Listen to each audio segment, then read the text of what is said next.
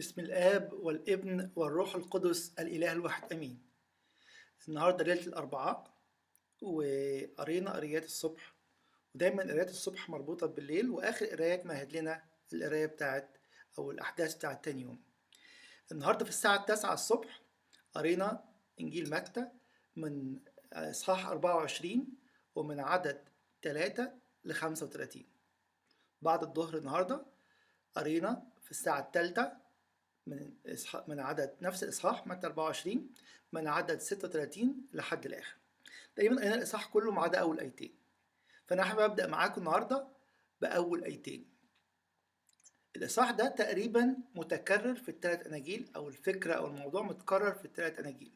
جه عندنا في متى 24، موجود تاني في مرقس 13 وفي لوقا 21. خلينا أقرأ معاكم أول آيتين. ثم خرج يسوع ومضى من الهيكل، فتقدم تلاميذه لكي يروه أبنية الهيكل. فقال لهم يسوع: أما تنظرون جميع هذه؟ الحق أقول لكم أنه لا يترك هنا حجر على حجر لا ينقض. المسيح بيأسس مملكته الجديدة. المملكة القديمة، شعب الله القديم اترفض زي ما اتكلمنا امبارح وأول امبارح. طب يا رب أنت هتعمل صروح الهيكل في العهد القديم كان علامة المجد وعلامة اللقاء بين الإنسان والله، لأنه لا توجد ذبيحة تقدم إلا في هذا المكان في الهيكل. المسيح زي ما احنا عارفين أصله جليلي من الشمال، فهو بينزل كل سنة كعادة كل الرجال في إسرائيل إنه يجي علشان يعيد 3 مرات في السنة، يتراءى كل رجال إسرائيل أمام الله 3 مرات في السنة، في الفصح وفي عيد الخمسين وفي عيد المظال. فهم خدوه بقى يفرجوه، فتقدم تلاميذه ليروه أبنية الهيكل. تعالوا نقف عندها دقيقة واحدة عشان اللي جاي كله طالع منها. يقول لي مجدك اللي انت عايش فيه بحاجة خارجية، بحيطان، بممتلكات، بحساب في البنك، ببيت، بعربية، بأي حاجة تانية. كان مجد إسرائيل في الوقت دوت بالهيكل، وكان علامة المجد ربنا قال لهم كده يوم ما دشن الهيكل على إيد سليمان الملك إنه هيكون، لأن اسمي دعا عليه هتعيشوا حياة توبة، الله يمجد حياتكم ويعطيكم مجد ونعمة وبركة. للأسف كسروا هذا العهد زي ما سمعنا امبارح أو امبارح في النبوات في العهد القديم وفي الإنجيل في كلام السيد المسيح نفسه. فجاي يقول لنا النهاردة قد إيه ضيعنا وقت وقد إيه ضيعنا فلوس في الخارجي حتى جوه الكنيسة. فاكر نيافة الأنبا مكاريوس الأسقف العام بتاع المنيا بعد ما حصلت الحرايق في الكنايس سنة 2013، اتحرق رقم كبير حاجة و80 أو 100 حاجة و80 كنيسة تقريبا، قال كده الملايين اتحرقت في دقيقة، اللي بقلنا إيه؟ إيمان الناس. يجي ربنا يسألنا كده، بالذات لو كنا بنخدم، يا ترى قضينا وقت قد إيه وفلوس قد إيه عشان نبني النفوس؟ استثمرنا قد إيه في كتب وفي تعليم، وقد إيه في حيطان مهما كانت جميلة وشيقة. اللي عايز يروح النهاردة أوروبا ويشوف كاتدرائيات متكلفة مش ملايين، يعني مئات الملايين، وفي عصرها، وحاجات معمولة هاند ميد وحاجات عظيمة جدا، بقت إيه النهاردة؟ للأسف يا متاحف يا أي حاجة تانية حتى غير كنائس. الله بيقول إنه جاء لكي يبني الهيكل الجديد الإنسان. حتى قال لنا كده في إنجيل يوحنا، جاي ليه يا رب؟ قال كان يتكلم عن هيكل جسده لما قال لهم أنا ههد الهيكل وأبنيه في 3 أيام. يبقى أول حاجة عايزين نحطها قدام عينينا، المسيح جاء ليصنع مملكة من هياكل حية مش من حيطان. مش بنقول نهمل الكنايس، مش بنقول نهمل المباني، على العكس، ولكن اهتمامنا الأول والأعظم هو ببناء الهياكل الحقيقية اللحمية كل نفس جاي. لأن الكلام اللي جاي كله المسيح بيكلم مين؟ بيكلم التلاميذ، بيكلم المؤمنين، بيقول لهم هينفرزوا إلى نوعين، حاجات عامة هتيجي على الكل، على العالم وعلى الكنيسة. على العالم وفي الخراب الهيكل الأول على اليهود، ولكن جوه الحتة دي الناس هتتفرق 2. طيب تعالوا نسمع كده المسيح قال إيه. يبقى أول حاجة المسيح جاء لكي يبني هيكل جسدك وهيكل بيتك وعيلتك، مش حيطان. مطلوب يكون في حيطان وتكون كويسة وكل حاجة، لكن الأساس هو في هيكل قلبك وأورشليمك وأورشليمي الداخلية.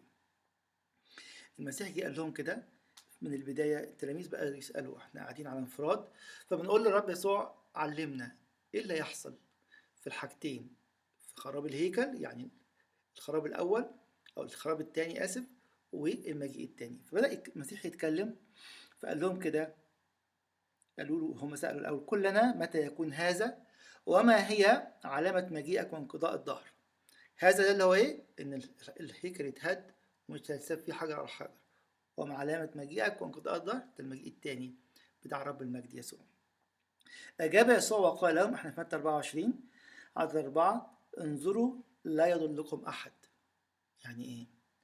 لهم الوقت ده سواء كان خراب الهيكل، والكلام ده أكده يوسيفوس المؤرخ اليهودي بالحرف، وهيحصل تاني بصورة أعظم، لأن احنا عندنا نبوات كتير تتكرر في التحقيق أكتر من مرة. اللي هنا كده، وما لا يضلكم أحد فإن كثيرين سيأتون باسمي قائلين أنا هو المسيح ويضلون كثيرين. يبقى ده وقت ضلال، بس جوه مين؟ خلي بالك دلوقتي بيتكلم على جوه جماعة المؤمنين اللي هم كانوا مستنيين المسيح. اليهود كانوا مستنيين المسيح، ودلوقتي المسيحيين مستنيين المسيح في مجيئه الثاني. عايز يقول لنا ايه؟ انا دلوقتي هتكلم عليكم انتوا، الوقت الاخير وقت ضلال. طب نعمل ايه؟ والضلال ده جاي على مين؟ على الكل، لكن هنفرز الى نوعين. الكلمتين اللي هنلاقيهم بعد شويه، في ناس سماهم المختارين، وفي ناس سماهم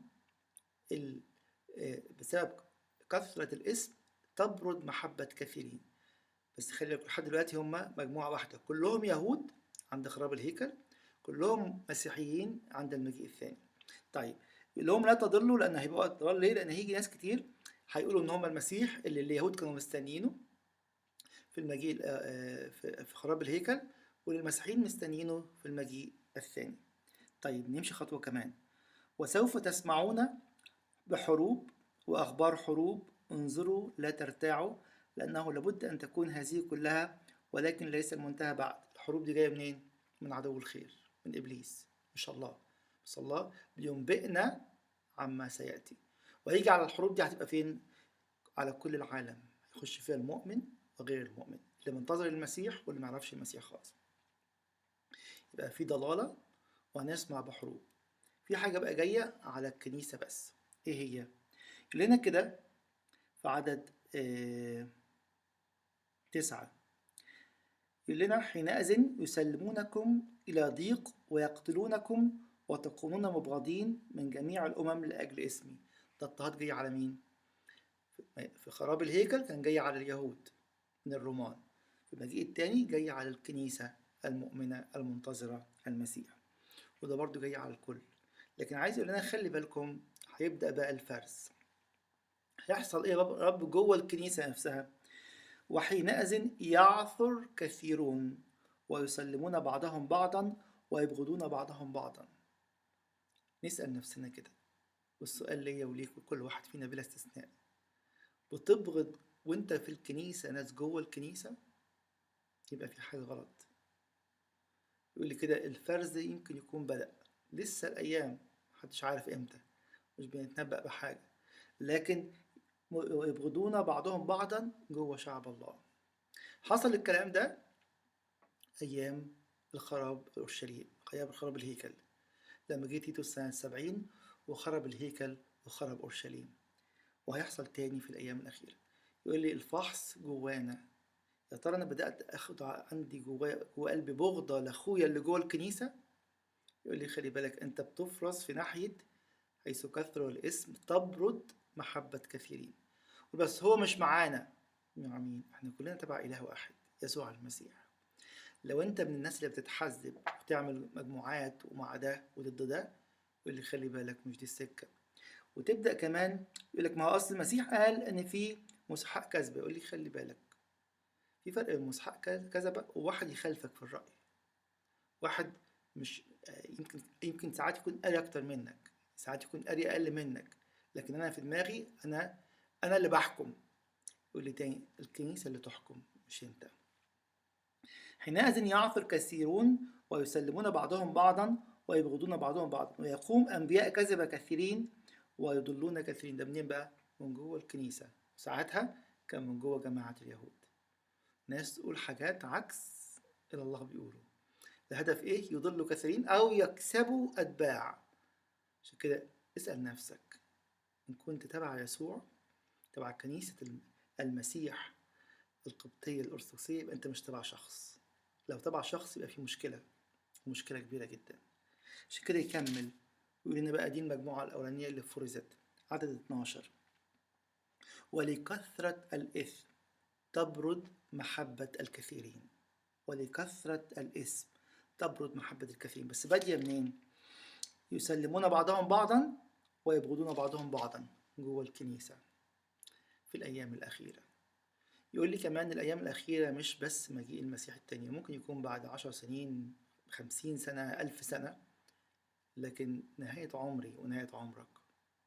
ده الوقت اللي هيجي ربنا يقول لي أديك جاي تقابلني دلوقتي، جاي تقابلني وأنت بتسلم أخوك وتبغض بعضكم بعضا وبتقولوا إن أنتوا الكنيسة وإن أنتوا شعب الله. يقول لي اصحى لا تكون كثرة الاسم بردت المحبة اللي في قلبك وبقيت متحزب وفقط. لكن يقول لنا كده ولكن الذي يصبر إلى المنتهى فهذا يخلص. اللي هيبقى جوه الجماعة هنا ويقبل إنه يبغض مش إنه يبغض، يقبل إنه يسلم من أقرب الناس إليه من جوه الكنيسة في الأيام ديت، هيخلص. لأن الذي يصبر إلى المنتهى فهذا يخلص. فبيقول لي كده أنت مع الناس اللي هتسلم ولا الناس اللي هتتسلم؟ أنت مع الناس اللي هتصبر إلى المنتهى فتخلص ولا مع الناس اللي بردت محبتها بسبب كثرة الاسم؟ يكمل فيقول لهم كده فمتى نظرتم ركسة الخراب. ركسة الخراب اتكلم عنها كل آباء الكنيسة. يقول كده اللي تكلم عنها دانيال النبي. تعالوا نقرأ الأول دانيال قال إيه. هنلاقي الكلام ده في دانيال 7 عدد 26، دانيال 9 عدد 26 وعدد 27 كده. وبعد 62 أسبوعا يقطع المسيح وليس له وشعب رئيس آت يخرب المدينة والقدس وانتهاؤه بغمارة وإلى النهاية حرب وخرب قضي بها. ويثبت عهدا مع كثيرين في أسبوع واحد، وفي وسط الأسبوع يبطل الذبيحة والتقدمة، وعلى جناح الأرجاس مخرب حتى يتم، ويصب المقضي على المخرب. إيه علامة الخراب؟ بحسب آباء الكنيسة القديسين، مثلا واحد منهم زي القديس يوحنا ذهبي الفم لما يلاقي قال كده لما نلاقي الجيوش حاطت أورشليم. القديس جيروم قال لما يحطوا تمثال جوه الهيكل، وده حصل وده حصل. القديس يوحنا ذهبي الفم أكد هذا الرأي برضه. في الآخر هي عايزة تقول إيه؟ إن في حاجة هتحصل، أورشليم هتتنجس والنبوة بتاع دانيال هتتحقق. الجيوش هتحاوطها والتمثال يبقى جواها. بعض المفسرين تاني قالوا النسر كان من الطيور غير طاهرة. تيتوس لما جه رافع العلامة بتاعته كان عليها نسر، فدي ركسة خراب عند اليهود. هنلاقي ان متى قال ركسة خراب عند كما قال دانيال لأنه بيكلم يهود. في إنجيل لوقا اتكلم قال إيه؟ ومتى هنشوف إيه؟ أورشليم محاصرة بجيوش، لأن ما يعرفوش دانيال وما يعرفوش النبوة بتاعت العهد القديم. اللي هيحصل ده في العهد القديم حصل إزاي؟ حصل على الكل، على كل اللي ساكنين في اليهودية، يهود وغير يهود، لأن كان في طبعا غير يهود. القديس هيلاري أوف بوتيه بيقول لنا كمان إيه اللي يحصل بقى في الأيام الأخيرة. احنا قلنا ده بيتكلم عن تحقيق خراب الهيكل وخراب أورشليم، وفي نفس الوقت بيتكلم عن مجيء المسيح الثاني. إن كده أعطى الله علامة كاملة عن مجيئه الأخير إذ يتحدث عن أيام ضد المسيح يسميها ركسة، لأنه يأتي ضد الله ناسبا كرامة الله لنفسه. إنها ركسة خراب لأنه يدمر الأرض بالحروب والقتل يقبله اليهود، فيأخذ موقف التقديس. في الموضع الذي تقام فيه صلوات القديسين يستقبلون هذا الخائن كمن هو مستحق لكرامة الله. يقول لنا خلي بالكم إنه هي أيام إيه؟ لا تضلوا في الأيام الأخيرة. نمشي شوية يجي المسيح يقول لنا بس أنتوا ولادي. يعني إيه يا رب؟ يقول لنا كده في عدد 22: ولو لم تقصر تلك الأيام لم يخلص جسد. بتخوفنا، يقول أنا بشجعكم عشان تختاروا تكونوا فين، ولكن لأجل المختارين تقصر تلك الأيام. يقول لي بقى دلوقتي اختيارك عايز تبقى مع مين. المختارين اللي هم حابين الطريق هيبغضوا من اخواتهم جوه جماعة الله، اليهودية في العهد القديم والمسيحية في العهد الجديد. هيسلموا من جماعة الله، اليهودية في العهد القديم والمسيحية في العهد الجديد، ولكن لأجل المختارين تكسر تلك الأيام. الدعوة قدامنا كلنا. المسيح قال لنا كل شيء، عشان كده جه عدد 25 قال لنا إيه؟ ها أنا قد سبقت وأخبرتكم. أنا بقول لكم اللي جاي عشان ما تنزعجوش، عشان تختاروا بأمانة، تختاروا بوعي إنه في طريق اسمه طريق المختارين، وفي طريق تاني اسمه لكثرة الاسم تبرد محبة الكثيرين. هيعملوا المختارين ساعتها؟ يقول لنا كده آية 14: ويكرز ببشارة الملكوت هذه في كل المسكونة شهادة لجميع الأمم ثم يأتي المنتهى. هم ليه قبلوا إن هم يسلموا؟ ليه قبلوا إن هم يبغضوا؟ لأن عندهم رسالة من الله. ويكرز ببشارة الملكوت هذه في كل المسكونة شهادة لجميع الأمم ثم يأتي المنتهى. هم مشغولين بحاجة تانية خالص. الأيام هتتأثر عشانهم. هم بيجروا يمين وشمال بكل الطرق يذيعوا خبر مجيء يسوع التاني، ويدعو الجميع إلى حياة توبة وإلى حياة تقديس لينتموا إلى جماعة المختارين. يقول لنا كده في الآخر: متى رأيتم كل دي على الأبواب افتكروا. افتكر إيه يا رب؟ بصوا كده، تعالى نشوفها عدد 33 وبعدين نمشي لحد 37. في 33 يقول لنا كده: هكذا أنتم أيضا متى رأيتم هذه كلها فاعلموا أنه قريب على الأبواب. إذا أنتم المؤمنين، أنا قلت لكم العلامات، ما قلتلكوش تاريخ ولا ميعاد، ولكن قلت لكم من البداية اختاروا صح. اختاروا أن تكونوا من المختارين، مش من كثرة الاسم. بسبب كثرة الاسم تبرد المحبة. المختارين هيعملوا إيه؟ مشغولين بالملكوت السماوي، مشغولين أن يقيموا لله مملكة، بس مش على الأرض، تبدأ من الأرض ولكنها مملكة سماوية. يجي يقول لنا طب والأحداث اللي حوالينا؟ يقول لنا كده: كما كان، عدد 37، كما كانت أيام نوح كذلك يكون أيضا مجيء ابن الإنسان. لأنه كما كانوا في أيام نوح قبل الطوفان يأكلون ويشربون ويتزوجون ويزوجون إلى اليوم الذي دخل فيه نوح الفلك ولم يعلموا حتى جاء الطوفان وأخذ الجميع، كذلك يكون أيضا مجيء ابن الإنسان. عايز يقول لنا إيه؟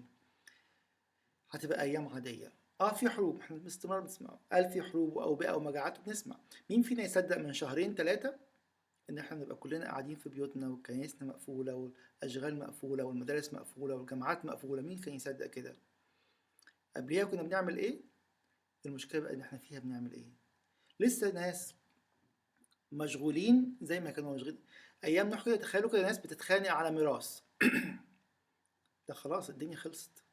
ناس بتتخانق على فلوس، ناس بتتخانق على مشاكل حقي وحقك، وناس بتتخانق عشان كرامتها، وناس عايزة تتطلق، وناس عايزة تتجوز. بيقول لنا ده ايه؟ ان هم مشغولين عن الحدث الالهي، ان المسيح جاي. يعني ما يعملوش الحاجات دي، نعملها بس وعنينا فوق، نعملها بفرح. بتجوز لاني عايز حد يشترك معايا في الطريق الى السماء. بتوب وبعمل شركة مع اخواتي لاننا شركة ترفعنا للسماء، مش شركة غير مقدسة، مش شركة فيها اعمال لا ترضي الله. عشان كده يبدأ في الاخر ويقول لنا كده القديس يوحنا ذهبي الفم: طب انا مع نفسي دلوقتي، كل واحد محبوس في بيته بسبب الظروف دي. يقول لنا كده الجسد ده خادم للنفس اللي عايزة تروح السماء. حقا لقد أقام الله فينا الأعين والفم والسمع بهذا القصد، أن تخدمه جميع أعضائنا، فلننطق بكلماته ونفعل أفعاله ونتغنى له بالتسابيح الدائمة. شيء مفرح جدا النهاردة كنا في الزوم في البسخة نسمع الأب والأم والأولاد بيقولوا سوكتاتيوم. أكيد كانوا بيقولوها في الكنيسة، بس دلوقتي بقى البيت كله بيسبح. يمكن في الكنيسة كان الأب واقف قدام شماس، الأم بتجري ورا العيال والعيال بيجروا في أي حتة. اتجمعنا وبقى فعلا كل بيت كنيسة، وبقى كل بيت يشتهي أن يكون من المختارين كل الأيام. ونقول كده إنه اللي هنعمل إيه؟ نكرز ببشارة الملكوت. يكمل كده القديس يوحنا ذو الفم يقول: نقدم له ذبائح الشكر، بهذا تتنقى ضمائرنا تماما.